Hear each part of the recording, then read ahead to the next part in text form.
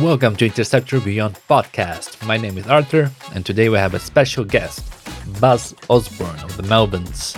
Recorded at the Arena before the gig. Our regular photographer, Julian, was on vacation, so we had a talented cartoonist, Laura, filling in for him. You'll hear her on the recording. Before we dive into our conversation with Buzz, I'd like to remind you about our upcoming live talk show, the Interceptor Beyond show, which takes place once a month at Arena Basel, and the next show is on July 15th. So you can join us for the exciting show filled with guest interviews. I call them torture, actually, not interviews. Trivia games and a chance to win prizes. Yes, you have a chance to win prizes, so make sure to attend, prepare your name tag, basically your name on a piece of paper or any other way, creative way, because the guests will choose name tags and they might choose yours and play on your behalf. And the guests will win, one of the guests will win, and you might win all the amazing stuff that the guests bring.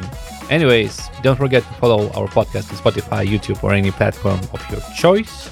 Also, please take a moment to rate our show on Spotify and Apple Podcasts. And lastly, be sure to follow the podcast on Instagram at Interceptor Beyond. Now, let's talk to Buzz. My name's Buzz. I play in a band called the Melvins. Buzz, so we're in the middle of the tour at the moment. How is it going so far? Like today, I was watching a live stream at the German one. They already put it online. Yeah, it was online, I think, that night. It was online that night. Yeah, I think so. Yeah, it's good. It's a good show. Yeah. I mean, I saw it, not the whole thing because I didn't have time, but it was pretty cool. You will see the same show tonight. I know, that's why I checked it out, because I wanted to see, maybe I could ask something regarding that. That the show was great, and you're going to play some really good songs tonight. Yeah, I think it went well, that show. It was good. Yeah. And then you went to Czech Republic, I think, at some time, and now you're here. Hamburg, yeah. Berlin, and then Czech Republic last night. All right. I mean, I couldn't check like properly, but did you play something completely new, like new material there? We played two songs that are on our new album, Bad Mood Rising, and we played Never Say You're Sorry and Hammering, both. So Bad Mood Rising came out last September, August, September. So quite a year. Yeah. Not a year, less than a year ago. Less than a year ago. But you know what's interesting? Like I was checking all the interviews, but I have a feeling that you have more in the can, that you're more prepared. Music, yeah. Yeah, we have a new album almost done. Yeah. Is it with the Ministry guy? Yes, he's playing he does some drums on some songs. Yeah, because from all the interviews, all the interviews were in September, October, November, December, and then you said like there's going to be a lot of new stuff, especially for the 40th anniversary. Yeah, we have three limited edition things that are coming out. One of them came out already. And then two more are coming out. One is a throbbing album, entire album of us doing covers of Throbbing Gristle. And then another one is a record we did with the band Helms Ali. Yeah, the cover, it's one of the songs that you like when they did the cover of your song. No, Dale said that. We do that. We actually re-recorded that one. Yeah, we recorded it for the album. Yeah. Mm-hmm. Well, and then we re-recorded one of their songs as well. All right. And some other stuff too. So yeah. Wrote the new song, and then with them, or yeah. Mm-hmm. Well, it's my riff, but then we work together. Yeah. So how many songs? I mean, what's the new album? Like, do you know when it's coming out? I mean, knowing you, it's like really fast. Hopefully I'll get it done by the end of July, so it'll come out next spring. Okay, so for us records, I mean, with Bad Mood Rising, it was a year by the time we had it done before it came out. Oh, really? Yeah. Always. That's how it always is. So. Okay, because I thought like you're new to everyone else except for us. No, because I thought you have an idea, you record, and then it's almost there. It doesn't always come out right away. Because I know that you can record in 4 days or something like this.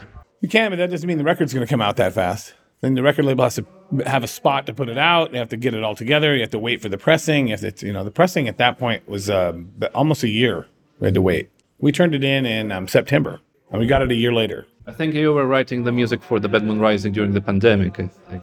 Yep. Well, some of it I wrote a long time ago, but before the pandemic, but we just never made it on a record. Mm-hmm. Everyone always thinks that whatever your new record is new, brand new material. It's rarely, maybe one or two songs will be new, pretty new. The rest of it is stuff I've had working on for a long time. Always. Because you're working musician, you're always doing some music, and it's like you put them in the can, right? I can have an idea for a song, but not necessarily have it done. Like I have half of the song, but I don't know what else to do. And so I'm sitting there thinking and thinking. And so then it just doesn't come out right away. Do you write music during the tour? Never. Maybe a little bit at sound check. I'll go down and play my guitar after I set my amp up. I'll play my guitar for about 45 minutes on stage, just playing it quiet. And sometimes I come up with some riffs, but a lot of times I just record them on my phone. And then I have hundreds and hundreds. Like if I look at my phone now, let me see. I look at my phone. Now I have, record little ideas on here, Let me see. I have 383 riffs. That's correct. He showed it to me. I officially confirm for all the people at your forum. Almost 400 riffs. So they're not all going to get used, and not all of them are good. So that's how it goes. Well, so I mean, your methods. You're you're a working musician for 40 years, so I guess you're doing something right. Yeah, so far so good. That's all I ever wanted to do is play music. So yeah, that's it. Yeah.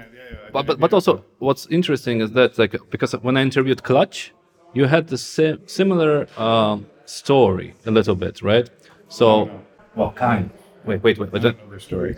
The story is simple, right? So around 90s, everybody gets picked up after grunge becomes super popular. Mm-hmm. In their case, they got a couple of albums and then they went independent, right? You also got picked up and then you decided to leave the label. No, they didn't want to do any more records. Or yeah. So we did 3 albums. Yeah. And then they were like, that's it. Yeah. So we had another album already done, Honky record. And they didn't want it. We didn't tell them. Well, We just were waiting until they dropped us, then we put it out. Yeah. We're waiting strategically. Yeah, that's what I meant. It's like them and you had this kind of story and after that you became like independent in a way. Yeah, we were on an Ipecac after that, and then Amphetamine Reptile Records as well. Both we do stuff on both of them. So for 20 years. Yeah. Did you ever looking for? I never was looking. The major labels came after us. We didn't try to find someone. Like I've never went to labels and tried, will you put our records out? I've never done anything like that. Never. Is that because you're like don't want the mainstream thing, or just it's not your thing? No, I think we should be selling millions of records. It just doesn't happen. I was thinking about it. Like everybody says that you are like against the mainstream, but but I don't think that you are against mainstream. It's just you're doing stuff that's people say it's okay. It's too weird. Yeah. We're not against the mainstream. The mainstream's against us. Exactly. Yes. So if someday the mainstream becomes the music that you do, it becomes mainstream, then you're mainstream. Well, when we first started our first album, everybody hated it. All the records we did, all the records like the Atlantic records, Houdini, Stoner Witch, Stag, they didn't get good reviews. And now they're classics. So I remember what it was like when it came out. So our first album, everybody hated us. Yeah. They hated us. That was in 1986. And that it was not a happy time. How did you keep going? It's just because it's in your nature? Well, it's all I ever really wanted to do. I'm not really trained for anything else. I'm sure I could find another job. I always worked jobs before, but just crap jobs. Nothing. I didn't go to college or anything. No school. Yeah. I'm not trained for any kind of typing or anything. I can type, but I'm not. Just what I learned in high school. I have no interest in school. None. I just considered it at the time like just extending your adolescence and a waste of time. Yeah, and you don't like colleges. They're fine, but I don't have any interest in it. And I would really question anyone who did. It's just like, well, what are you going to do? What are you doing besides wait? At the end, or in general, like at the end of the college, or just? I don't know. I mean, it seems like if you want to go to school, you should maybe work a job for a few years first. Most of the people who go to college, they don't know what they want to do in their life. It's a waste of time. How do you get to know what you want to do? I have no idea. Because some people like trying to, some people are trying to find themselves and they don't know how. Well, good luck. Exactly. In your case, you're lucky in the way that you figure it out. I mean, it just happened in your case. I didn't know what I wanted to do, but I knew I didn't want to do that. I don't want to go to school. I'm done with school. I hated school. It's horrible, Especially now, I mean, you get the internet, you got all kinds of things. The people that I know that have done the best monetarily, none of them went to college and they didn't inherit money. So, and I know lots of people who do okay, and most people don't make a living doing what they went to college for. I mean, college doesn't equal success. You don't. It equals a lot of debt. It equals a lot of debt in the United States for sure. Yeah. And in general, and you take a lot of time. You've wasted time. Yeah, and time. Yes. You know, so you're below zero. You have to start from below zero. Just to get to that zero. Right. I don't get it. You know, you just you're forced that you just go. You're doing the thing that you've been doing all the time, actually. I mean, unless you want to be a doctor, you know, obviously that requires college, or you want to engineer bridges or something that's going to take a lot of schooling. Sure, I get that. That makes sense, but that's not most people don't. If you want to go get a humanities degree or some bullshit psych degree, they're just wasting your time. You know? I don't understand it. You can be doing something else. Yeah, I'm saying like people don't know what they want to do. That's one of the reasons. It's a tragedy. Yeah. But how do you maintain, like, for example, you had a couple moments in your life, like, for example, with when the label dropped you, right? And it was hard. What I mean is, like, how did you continue going with it? It wasn't hard at all. I expected them to drop us. I thought they'd drop us after one record. So I didn't think it was going to be anything other than a little side road. I mean, from the very beginning, you probably thought that something is not going to work out. I never thought it would work. So the idea that they would do 3 albums was absurd to me. I was like, okay, but we had a record deal that meant that if they wanted to do them all, they could do 7 albums.